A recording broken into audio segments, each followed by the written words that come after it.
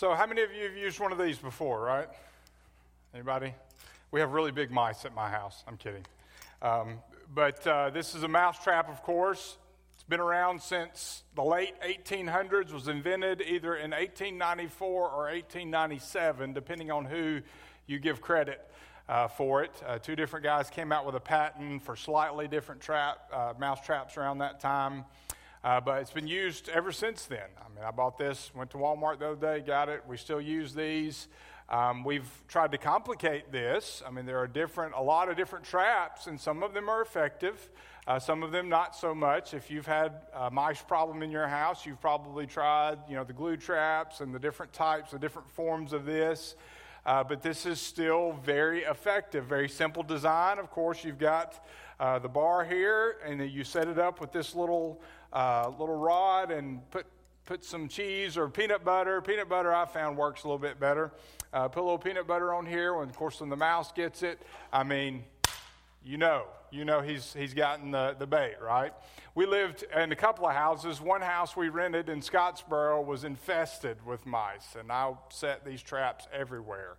And we would be sitting, watching TV, and we'd hear bam, bam, bam, sometimes, 3 or 4 at a time, even more than that, or we'd see mice run across the floor. It was not a pleasant experience. But even though this has been around a long time, it's still very effective. Now, we try to improve on it, and, you can make an argument as to whether or not that's been successful, but a very simple design really doesn't need that much improvement. It does what it's designed to do.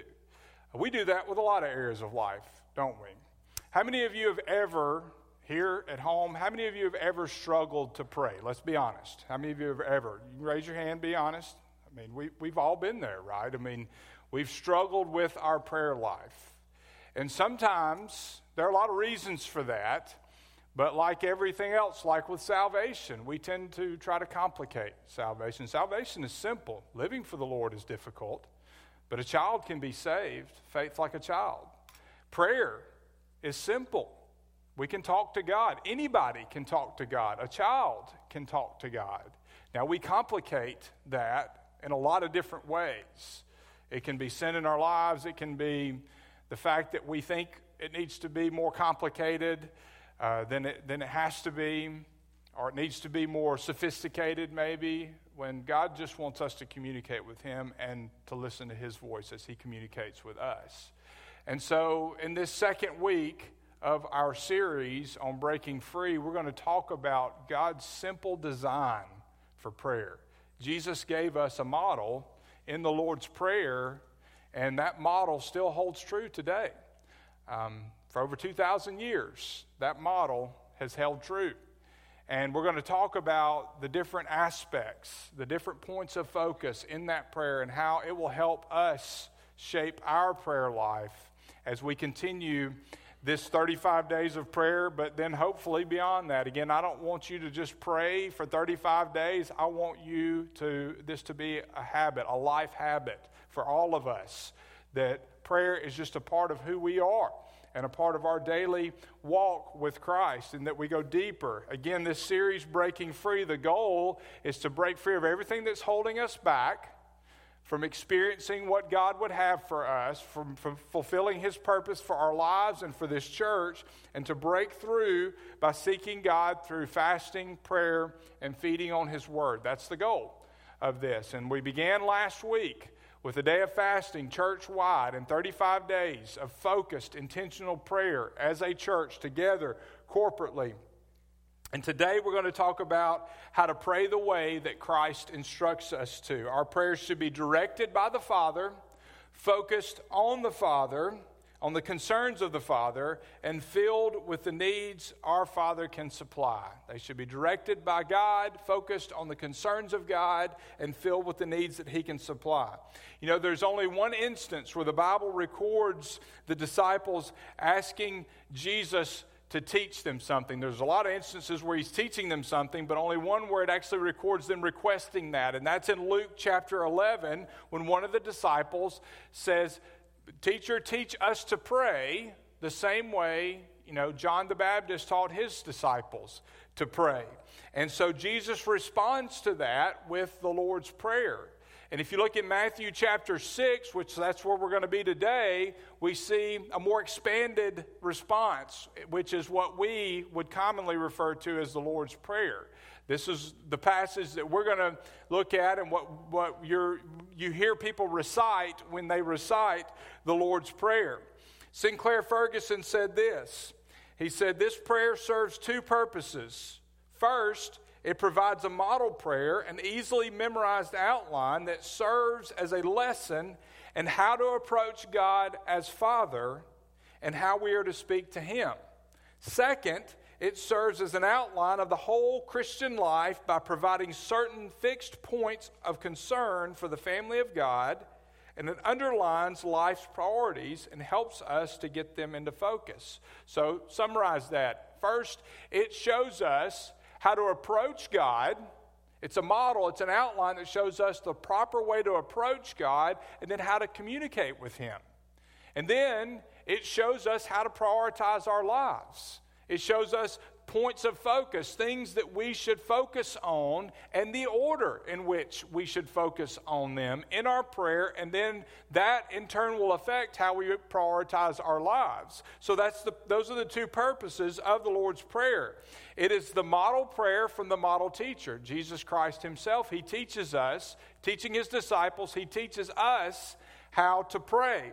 And we can divide it up really into two sections, verses 9 through 11 of Matthew 6, and then the latter part of verse 11 through 13. Each of those sections has three requests. First, the first three requests deal with the Father.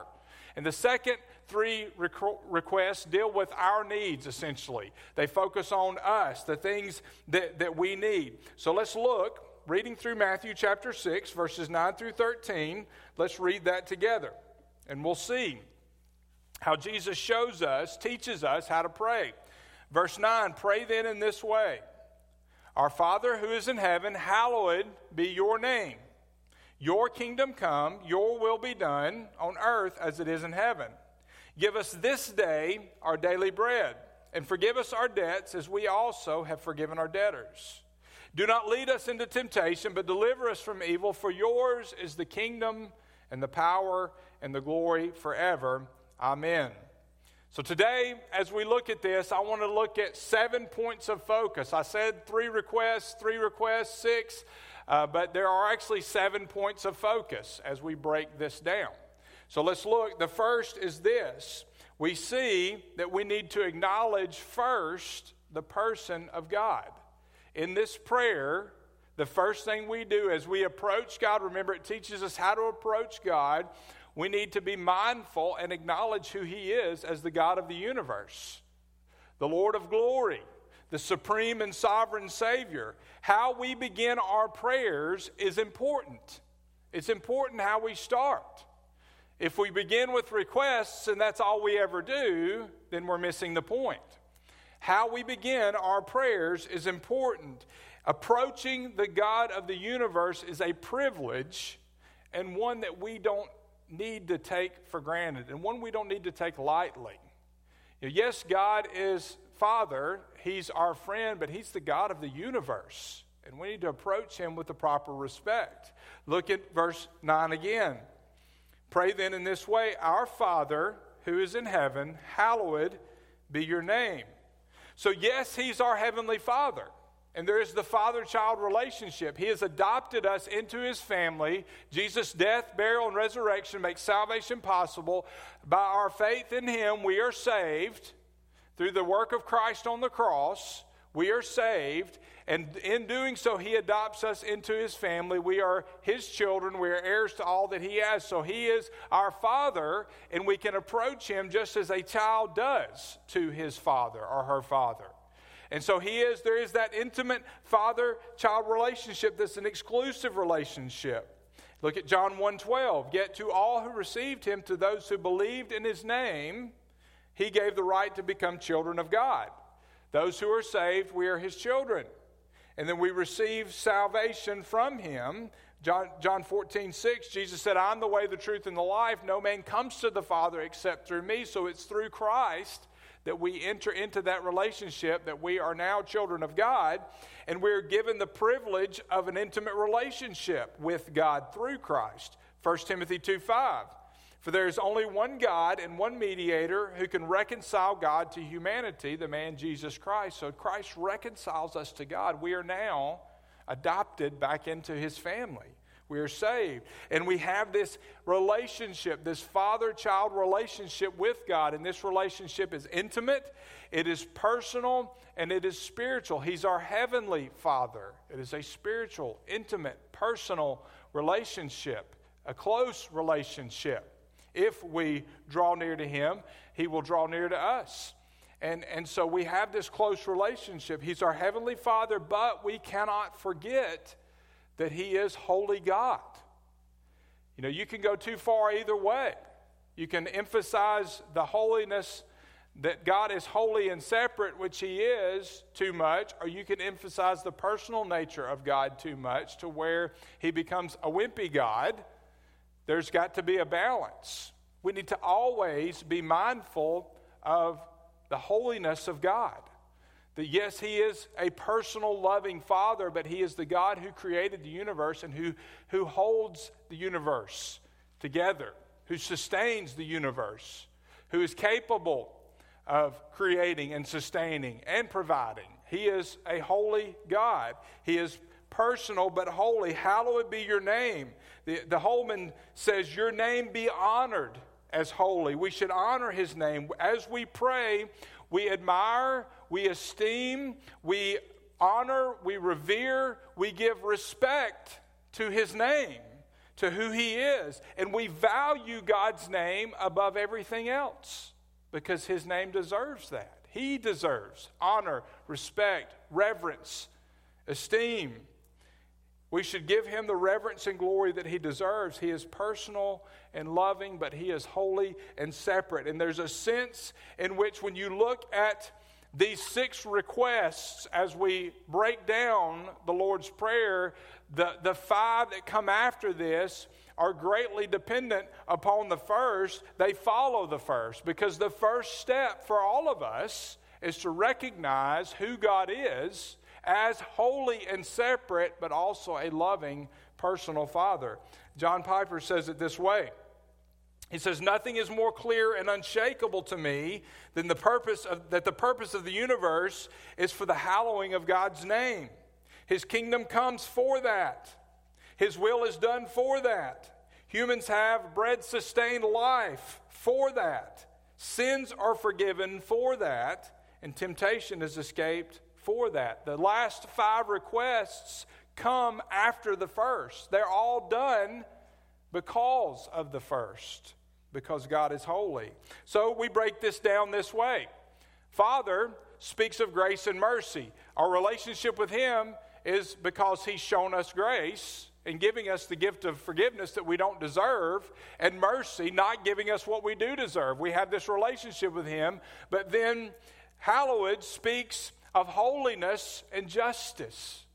God is holy and he is just.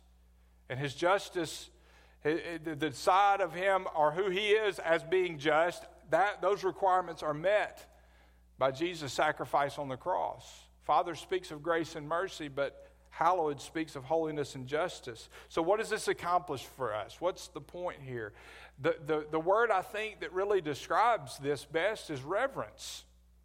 You know, when we talk about the fear of God, yes, there is a sense where we should tremble before God, a holy God. But reverence means I respect him and I honor his name, and because of him and his grace and mercy, I can have an intimate relationship with him. But just like I respect my Father on earth, and yes, our relationship is different now that I'm older and have kids of my own, but I still have a respect for him, and I approach him with that respect.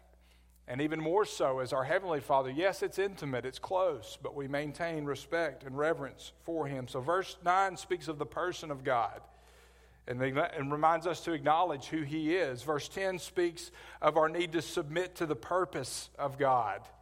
God is intentional, and He has a purpose for my life and your life and for this church. And one of our focuses, one of our desires in this 35 days of prayer is that we understand, God, what is your purpose for us in the midst of this pandemic, everything that's going on in our world right now? What do you want to accomplish through us? We are seeking God's will through this, and it's His purpose. He has a purpose. It's His purpose. It's His kingdom, not my kingdom, not your kingdom, not anybody else's kingdom. And my desire needs to be, all of us, His kingdom. His kingdom come. That should be what we want. And personally, my prayers should be, I want your kingdom in my life, not mine. I want your kingdom. I want your name to be honored, not mine, in every area of my life. I want my life to begin to look like what it will look like when the new creation comes. Every day molded and shaped into the image of God. I want His kingdom in my life. I want it now. Yes, there's the future that I look forward to, but I want every day for my life to be molded by His hands, by His will, His purpose for my life, for my family.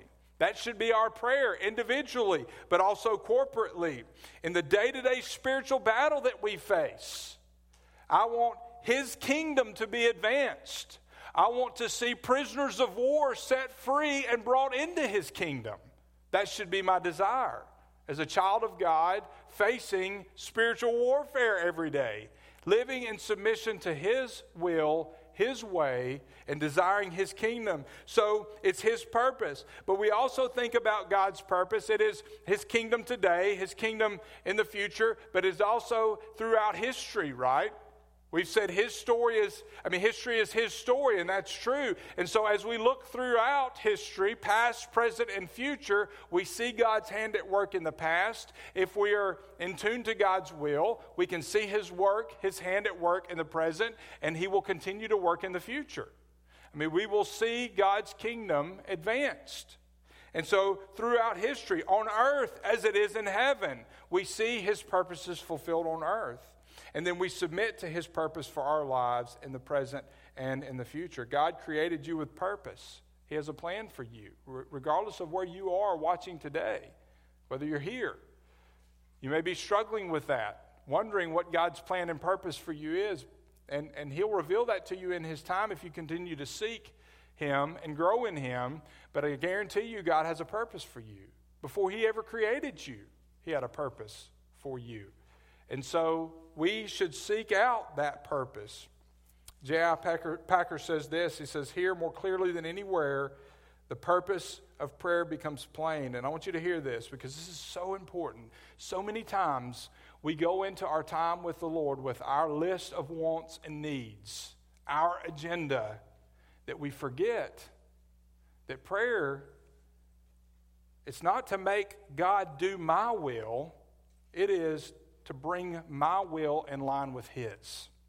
It's okay to ask God for what you need. We'll get to that in a moment.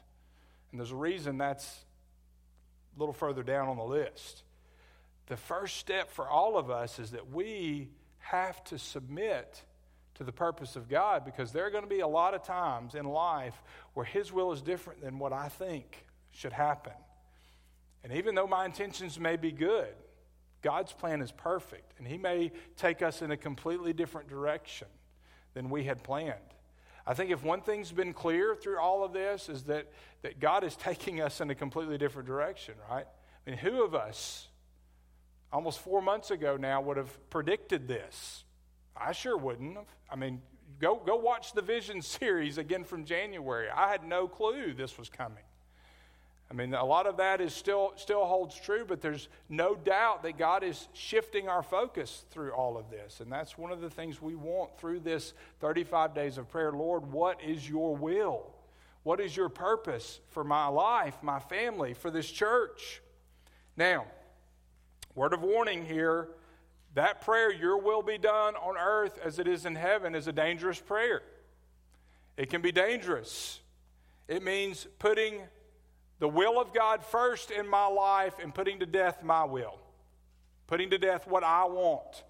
And it means that once He once I willingly submit my life to Him, that my life is now going to be molded and shaped and directed by His will, which means He's going to lead me to do some things that I never would have thought and never would have imagined, and things that I cannot do on my own. That's going to require complete and total submission and dependence upon Him. But there's a promise for us. We live for Him today, we submit to Him today, and we reign with Him in glory, in eternity. Look at 2 Timothy 2:12. If we endure, we will also reign with Him. So I want God's kingdom today. I want His kingdom, His rule, His reign in my life right now. I also praying in anticipation of His kingdom that's coming in the future. That one day His kingdom will come and He will reign and we will reign with Him for all of eternity. I want victory as I battle Satan every single day in this spiritual warfare. I want His kingdom to be advanced. I want to see prisoners set free. But I also live looking forward to that day when Jesus will cast Satan and all of his followers into the lake of fire for all of eternity. And we will be able to experience the promise of Revelation 21:4 that one day Jesus will wipe away every tear from every eye, and there will be no more death, no more sickness, no more destruction, no more riots, no more COVID, none of that for all of eternity. And all there will be perfection, glory in the presence, and worshiping Jesus forever. So yes, I want His kingdom now, but I live with that eternal perspective, looking forward to the day that His kingdom will be established on earth for all of eternity and evil will be done away with. So in verse 11, we've talked about the person of God, the purpose of God. Now we need to pray for provisions from God. Again, the order is important. I've already submitted to the Lord. I recognize that He's God. He's creator, sustainer. I've submitted to His will for my life. Now I pray for what I need. My heart is focused on what it needs to be focused on. I'm completely submitted to who God is. So now I pray for provisions. This is where the Lord's Prayer shifts from the focus on God to the focus on my needs, my needs, my family's needs. You know, it's okay to pray for your needs. Remember that. We talked about that last week. It's okay to pray for what you need, even what you want. But it needs to be kept in its proper place, in the proper perspective. And that's the purpose of this. There's order, there's purpose in this prayer. Give us this day, verse 11, our daily bread. God wants us to come to Him and pour out our hearts to Him and to share our needs with Him. He wants that. He wants us to submit to Him and be willing to accept the answer that He gives to our request, but He wants us to share our needs with Him. This acknowledges the fact that we are completely dependent upon Him. Lord, I can't survive without You meeting my needs. We're completely dependent upon Him. It also shows we have the freedom to ask Him, which is pretty amazing, right? We get to ask Him. We can come to Him freely, requesting. But it's also an assurance that God will provide for my needs. May not be in the way that I want or expect, but it does show that He will provide for my needs. And remember, God will supply all your needs, not your greeds. It's not everything that I want, but God promises to supply my needs. There's a great model for us of this in Exodus 16, the manna from heaven. Right? God provided food for the Israelites, but what did He instruct them to do? He instructed them each day just to gather enough for that day. Just that day. And then the next day, what did He do? He supplied again. Every day He supplied the needs for that day. And that's what this prayer, the Lord's Prayer, is teaching us to do. Lord, I'm depending on You today. I'm living today depending on You. I don't know what tomorrow is going to bring. I'm not going to worry about tomorrow.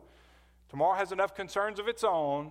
I'm going to focus on You today, and I'm going to depend on You to supply my needs today.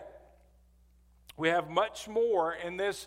I mean, listen, in this country, if you have money in your pocket right now, then you are more wealthy than most of the rest of the world.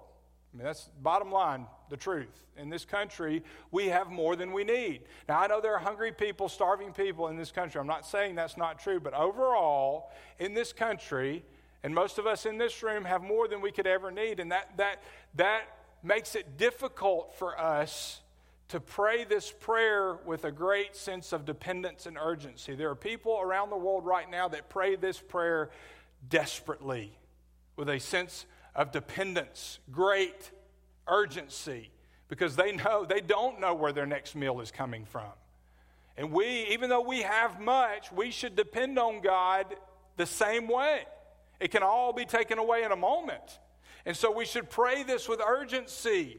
This prayer is a prayer of complete humility, total dependence. Lord, I need for you to give me what I need just to live, just to survive. I cannot survive without you meeting my needs. That is this prayer. And we should never let the availability that we have to food and drink and other supplies in our life, we should never let that availability trick us into thinking that we are self-sufficient, that we can take care of ourselves. Because the minute we begin to believe that, we begin to think that we don't need God as much as we thought or as we should. We can run our own lives. We don't have to submit. I mean, I can take care of myself, and I know I've been guilty of that. And that's the first step to falling flat on your face, by the way. Because we need God to supply our needs desperately. Everything that we have only because God has chosen to bless us with it. Everything. And I pray that I will never take that for granted. That includes my stuff. It includes my food. It also includes my family. Everything that we have because God has chosen to bless us. His grace, not just our daily needs, but all of our eternal needs are met in Him as well. Everything that we need eternally. Jesus feeds our greatest hunger, our greatest need, forgiveness, salvation, our hunger to know our Creator. That's fed in Christ. We feed on Him. His death, His resurrection satisfy the greatest hunger of our soul. We have been rescued from death and been given new life. We have been free, made free in Him. Next, we're reminded of the fact that we need to request pardon from God. We request pardon from God. Verse 12, forgive us our debts as we forgive those, as we have forgiven our debtors. We all need forgiveness. You know, those of us who are saved, we've been forgiven of sin. We've been forgiven of much. We've been set free from sin. Now we can speak to Him like a child does to its father. We can come to God as our Heavenly Father because we've been forgiven. We have that relationship. So we've been forgiven in the past, but then there's a need for daily forgiveness, right? You know, justification means we've been forgiven, we've been made right with God, we have right standing with God, we've been forgiven of all of the sin of the past.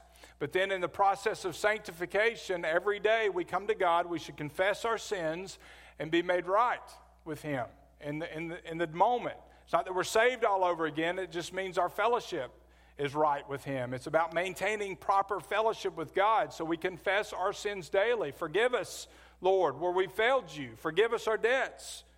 Forgive us for what we've done wrong. Once we've been forgiven. Now we need to be willing to forgive others.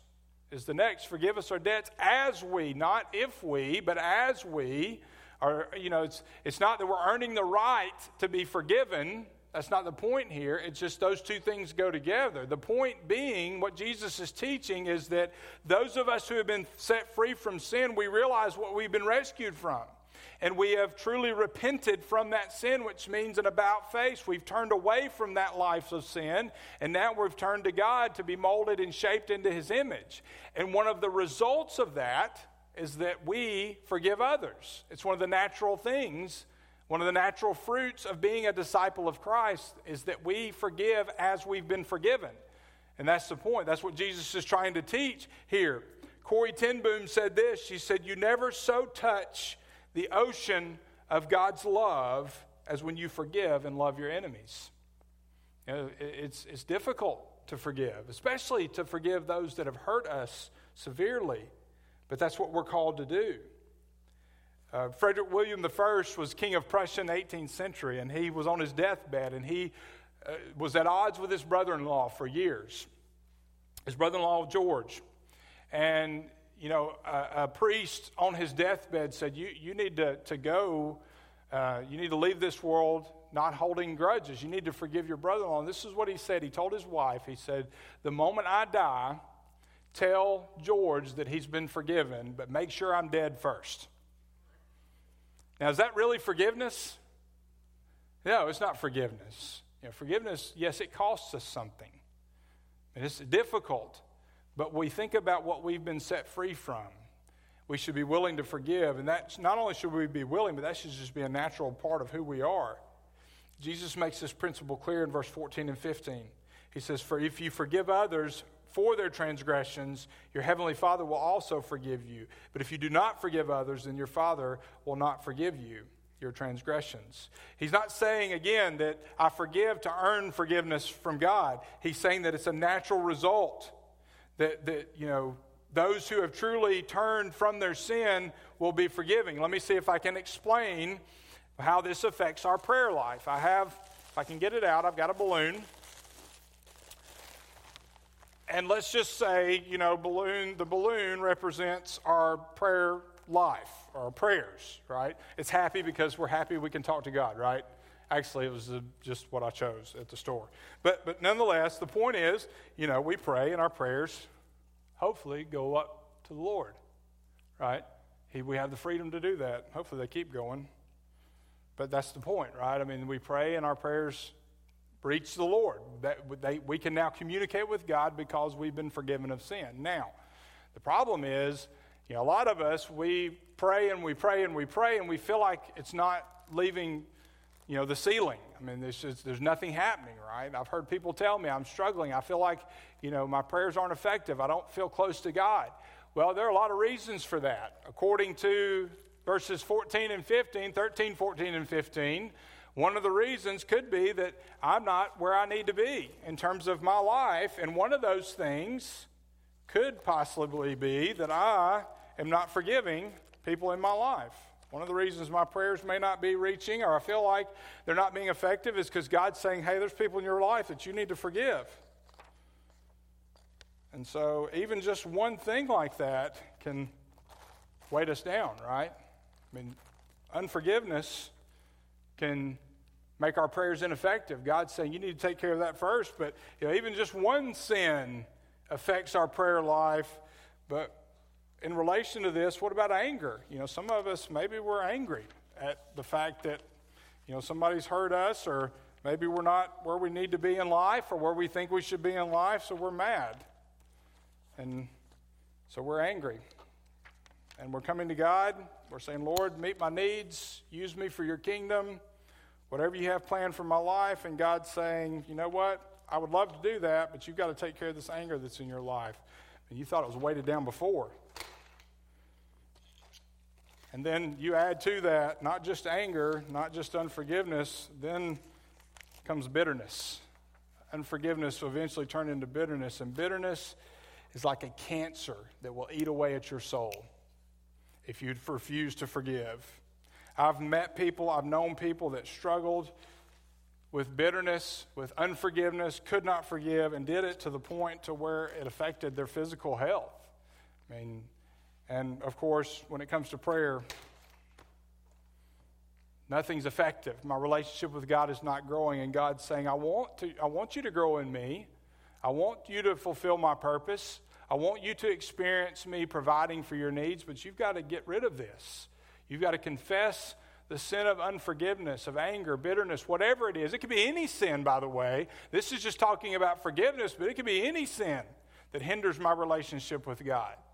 And the point of this is, yes, forgiveness, but the point is also, if I expect to be used by God, if I expect for God to provide for my needs, if I expect God to bless my life and to fulfill his purpose within me, then I need to confess sin daily. It's not about being saved, it's about being in right fellowship with God so that I can be used by God. So we confess our sins. Lord, forgive us our debts as we forgive those who have trespassed against us. And then now the Lord's Prayer focuses on our need to rely on the power of God. We've asked for our needs. We've asked for forgiveness. Now we rely on the power of God. We admit, again, this is about submission. Do not lead us into temptation, but deliver us from evil. So in verse 12, he talks about forgiveness. He elaborates in verse 14 and 15. But in between there, do not lead us into temptation. It's still about sin, but deliver us from evil. You know, life is a spiritual battle. We see that in Ephesians 6. Verse 12, our struggle is not against flesh and blood, but against the rulers, against the authorities, against the powers of this dark world, and against the spiritual forces in the heavenly realms. You know, spiritual warfare is real. Just because we may not see it, there's this whole spiritual realm where battle is going on right now as we speak. If we could see, we talked about this in our series on Ephesians 6, on spiritual warfare. If we could see what was going on around us, we would be running to the throne on our knees more often than we do. And we would be more aware of our dependence upon God. Spiritual warfare is real. 2 Corinthians 10, verse 3, for though we live in the body, we do not wage war in an unspiritual way. Since the weapons of our warfare are not worldly, but are powerful through God for the demolition of strongholds, we demolish arguments. This is ultimately a spiritual battle. Since it is, we have a supernatural need for the power of God in our lives. 1 Peter 5, 8 through 9. There's a warning. Stay alert. Watch out for your great enemy, the devil. He prowls around like a roaring lion, looking for someone to devour. Stand firm against him and be strong in your faith. Satan wants to devour us. He wants to defeat us. He can't have our souls, but he can cause us to be discouraged and defeated. And so he's going to attack. So one of the prayers Jesus tells us to pray is, Lord, lead us not into temptation. Now this prayer, this isn't a prayer asking God not to tempt us. That's not the point. You know, this is a prayer that Jews would pray. They would have been familiar with it. Lord, don't lead us into temptation. But it's not saying, Lord, don't tempt us. That's not saying that God tempts us. The second part of the verse says, deliver us from the evil one. So the idea is simply that we are asking God not to lead us into situations that Satan would use as an opportunity to tempt us. And so this is, when you think about spiritual warfare, what this is a wartime cry for protection and guidance. Lord, guide us, lead us, direct us. Don't lead us into situations where we'll be tempted, where Satan will use. It's further recognition of our dependence upon God for his guidance and his protection in our lives. We need God's guidance. We need the Savior's work. We need the Spirit's strength to gain victory over the evil one. That's what this is about. That we can't have victory over Satan in terms of salvation, but day-to-day spiritual warfare, Lord, you're leading me, you're guiding me. I can't have victory unless you lead me and guide me, unless the Spirit works in and through me and fights this battle for me. I can't win. It's your guidance, your protection that I need. Here's the point. We cannot face, cope, or survive the problems and the pressures of life without God's power in our life. Can't survive. Can't make it. Not only can we can't cope. We will not have victory in life unless God provides his power. Satan's goal is to discourage us, defile us, devour us, defeat us. That's what he wants. He wants to cause us to be ineffective. And without God guiding us through the minefields of life, we will never make it. We have to depend on his guidance and seek his guidance and be willing to follow the direction that he leads us. This is a prayer that we should pray at the beginning of every day and throughout every day. Do not lead us into temptation, Lord. I need your guidance. Every moment of every day, I need you to direct me. And the second part of verse 13 focuses on our need to give praise to God. That's number 6. We give praise to God. For yours is the kingdom and the power and the glory forever. His kingdom, his rule, his reign forever. power and glory, honor and praise to God. We praise His name. His name is above all names. He deserves glory and honor and praise. All praises due His name. Now, what is praise? Well, praise, the actual definition is adoration, respect, gratitude. So we're giving God, we're praising His name. Adoration, respect. We're being grateful. So think about it this way. When we're thinking about praise and what that means, we're thinking about the fact that praise is the ultimate focus on who God is. We've already established who He is, right? The person of God. You know, He is holy God, separate. Yes, He's Father, but He's separate. The creator, sustainer of the universe, worthy of all praise and glory. So we're focusing on who He is. And when you know and respect Him, you have a natural desire to praise Him. And when we really know who He is, the person of God, hallowed be your name, the natural response is to praise Him, to show Him, adoration, respect, gratefulness, to be thankful. So we praise God, and then the last part, one simple word, in verse 13, we receive peace from God. Where do I get that? Well, that word amen. There's great significance there.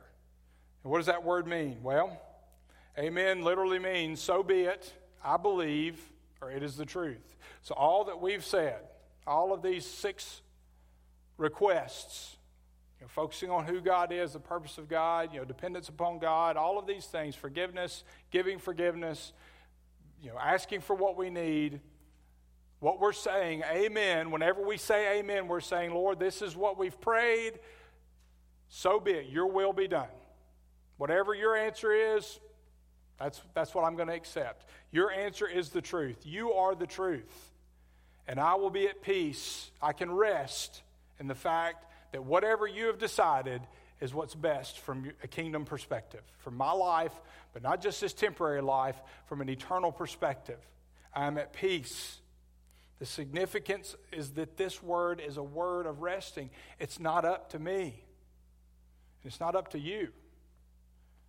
Yes, I have to be faithful, and all we've talked about how this plays out, that plays out through this prayer. But at the end of the day, it's not up to me to provide. It's not up to me to eradicate some disease. It's not up to me to solve all of the social issues in our world, the unrest. Yes, we should do our part to serve and take a stand. We should speak for those who can't speak for themselves, and we should defend people who can't defend for themselves. We should help the needy, the poor, the widows, the orphans, all of those things. We need to serve the Lord, but at the end of the day, it's His kingdom that's coming, not mine. It's His responsibility to solve all of the problems in the world, and one day He will do that. And it will be in grand fashion, in a way that's unmistakable. And so regardless of what's going on in our world, I can rest in the knowledge and the truth that God is in control. My great-grandmother passed away when I was 17 years old. I believe I was 17 years old at the time, 16 or 17. The last 10 or so years of her life, she had dementia, Alzheimer's. She wasn't herself. And so I don't have a lot of clear memories of her, as what we would think of as being herself. At least in part, Annie's name is a combination of her. Her name was Annie, and Shirley Ann, Mandy's grandmother. And so, her legacy in my family continues to live. But one memory I have of her, I was very young, probably 4 or 5 years old, maybe around 5. I remember she was keeping me one day when my mom was at work, and we were sitting on her front porch. And she had 2 rocking chairs on her front porch. We were sitting on her front porch, and she was just talking, and she made this comment. I remember it just as clear as it were yesterday. She told me, she said, Alan, I want you to look up at the clouds up there. And I did. She said, I sit out here every day. By this time, her husband had passed away, I believe. My great-granddad, he had had a stroke, very ill the last years of his life. And so she said, I sit out here every day, and I look up at the clouds, and I talk to the Lord. And she was a prayer warrior. I mean, one of the things that people kept saying at her funeral was, if I had a need, I'd talk to her. Because they knew she'd pray. She was a prayer warrior. And so that was what she was known for. She talked about how she would sit on her front porch and she would talk to God, and she would say, every day I sit out here and I look up at the clouds and I talk to God and I think, is today going to be the day? Is today going to be the day that I see him step out from behind those clouds and take me home? Now, I'm like 5 years old at the time, and there's a lot I don't understand, but I understood what she was saying. And even now even more I understand. She lived this, folks. She lived in anticipation of the day that Jesus would come back, and every day she would pray throughout the day, and she would pray, Lord, this is what I need, this is what I want. I'm sure all of her prayers were filled with not only her needs, but everybody else that had asked her to pray for them. And she would pray, and she would pray, and she would pray, but she would do it knowing that it's up to him, and that it's his kingdom. And then one day, he's going to come back. Not only has he taken her home now, one day he's going to take all of us home who have trusted in him for salvation. We live in submission to God the Father. We respect who he is as God, and we are so grateful that we can call him Father and that we can have this relationship with him. Folks, this 35 days of prayer, this guide that I've given you to help you focus in your prayer, that's all good. But my point, my goal in this is not that we do this for 35 days and then we're done. My goal in this is that we live a lifestyle of prayer just as my great-grandmother did. That we live in constant communion with God, that this is a habit of our lives, not just something we check off our list every day. Because if we pray like Jesus taught us, then we will pray the right way. And we will live in submission to the Lord. And we will experience his kingdom in our life, but also his purpose fulfilled in the life of this church. That's my hope. Now, of course, that begins with a relationship with Christ. As I just said, if you don't know Jesus, you don't know how to pray. And you can't communicate with God the Father except through Christ. And so if you don't know Christ as your Lord and Savior, the first step is that you need to receive that gift.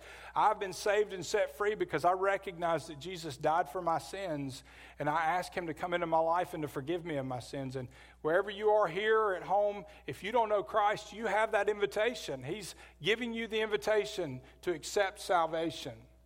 And if that's you, then you can pray that prayer right now, but I want to hear from you, okay? Again, we're not doing invitation like we used to. We can't do it that way right now. But you can contact me and let me know that you have questions. If you have questions about anything that we've talked about today, if you want help in growing in your relationship with Christ and praying, whatever, if you want to know Jesus, then you can contact me. And there's a slide that's popping up right now. Just email me, info@wallhighway.com. We'll set up, I'll respond, and we'll talk about what you need to do to grow in your relationship with Christ or to accept Christ. But for now, for all of us at home and here, we're just going to spend a few moments doing what we've been talking about for the last little while. And what we hopefully will continue to do, not only for the next however many days are left, I can't add that quickly or subtract that quickly, however many days, but beyond that, for our entire lives. Let's go before the Lord in prayer. Father, we come to you, and Lord, we want to pray the way we're supposed to, not because we want a gold star next to our name or we want recognition that, hey, that guy knows how to pray. Boy, aren't his prayers beautiful. No, we just want to pray in a way that honors who you are and allows us to be in a position to receive your word. Lord, we think about prayers communicating to you, and that's part of this, and that's what Jesus taught us to do. There's significance in every step and how we approach you and when to ask for needs and the importance of having humility and repentance. But part of that last word, amen, is receiving your word. Whatever you choose to say to us, we receive it. However you choose to respond, we receive it and accept it. which means we've got to be listening. It's not just a one-way conversation, Father. We need to do what's so difficult for us, and that's to be still in your presence, to listen for your voice, to be so close to you and so in tune with you that we recognize the still small voice of the Holy Spirit as you speak to our hearts, as you reveal yourself to us. And in revealing yourself to us, you reveal your plan and your purpose for us. And as we live in submission, we receive that eager and ready to obey instantly, because any hesitation in obedience we recognize as disobedience, and we want to be faithful. Father, we want to be in a position individually with our families, corporately as a church. We want to be in a position to hear and recognize your voice, ready to follow you wherever you lead in the future. However you want to use us, your kingdom come, your will be done on this earth as it is in heaven. Right now, in 2020, in the midst of a pandemic, in the midst of racial and social unrest and all of the uncertainties of life, your kingdom come on earth as it is in heaven. Father, our desire is to advance your will and your kingdom, to experience you working in and through us, the privilege of having an intimate relationship with you, holy God of the universe. We praise your name. We glory in your name. And we pray in Jesus' name. Amen. Well, a few announcements I want to mention. Again, if you are here today, if you are at home and you have questions about anything that we've talked about today, if you have questions about our church, if you want to talk to somebody from the church, if you need counseling, if you have needs, then you use that contact slide. You contact us, info@wallhighway.com. Myself, our pastors are ready to step in and meet your needs any way that we can, any needs that you have, to answer questions that you have. This time of commitment that we have is also the time where we give of our tithes and offerings, and we continue to do that the same way. We have online giving set up and ready to go. You have the option of mailing in your tithe and offering. You can do that through the address that's popping up as well. It's printed in the bulletin that's online, our website, wallhighway.com. All this information is there.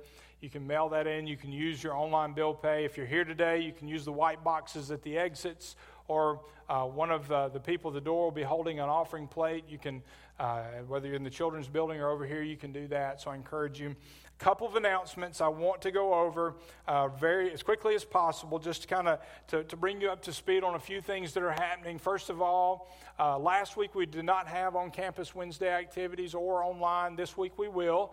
We will have adult Bible study both here and online. Our students will have worship at their normal time at 6. My Bible study, the adult Bible study, will be at 6:30. There will be no children's activities this week. No Quacky Wednesday or Quacky Quinnsday, however y'all have been saying that. I don't know. I can't say it's a tongue twister. But so that'll pick back up, I believe, next week. There will be no activities for children this Wednesday night.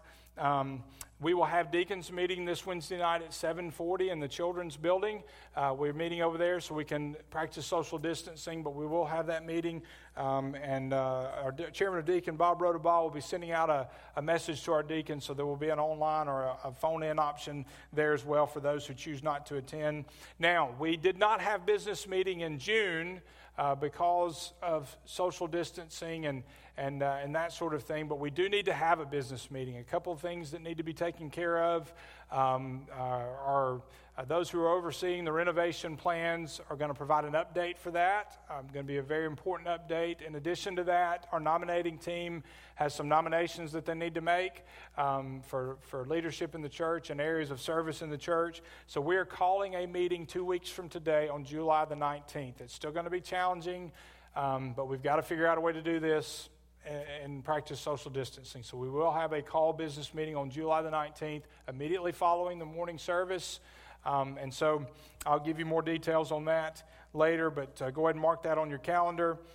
Tomorrow afternoon at around 3 o'clock, I'm going to do a live stream as I have been, but I'm going to be presenting something that's coming that goes along with our prayer focus, some opportunities to serve and to participate in prayer walks or to pray at home as an intercessor. I'm going to be talking about that tomorrow afternoon, as well as going over some of these announcements again. Want to mention also, we had tentatively planned to start childcare next Sunday, but that's not going to be possible. Our Brother Jim, our children's ministry team, they've been working diligently to clean and to bring, to put a facelift on our children's area. The floors have been refinished. We've had a company do that. We've had some painting, some real deep cleaning over there. And so we've kind of been at the mercy of those people, their schedule. So childcare will not start back for preschool next Sunday. We've tentatively got the date for the 19th, but let me just encourage you to hold that date loosely. I mean, we're continuing to watch, the numbers with the virus and that sort of thing. I mean, we're planning for that. We've still got some things that need to be done work-wise over there, so I'll be announcing that as we go along, but tentatively we're moving that to the 19th. But we're going to do that when it's safe for everybody, when we can do it, and the building is done and finished. Taking the opportunity while it's empty to do some things that have been needed for a long time, and it's looking great over there. You would be amazed at how new those floors looked after they've been refinished. It's quite amazing. So we'll be announcing that more in the coming weeks. Discussion guide is available online. Use that this afternoon with your family. A great way to kind of bring home everything that we talked about. Continue to sign up for the service each week if you're going to be here in person. And that is all that I have. A lot of announcements today, right? But that's all I have. So wait for the ushers to let you go. As you leave, fellowship outside in the parking lot. Enjoy that time together. Thank you for being here. God bless you. And thank you for all that you do. And I pray that He'll continue to bless you each day as you serve Him. You are dismissed.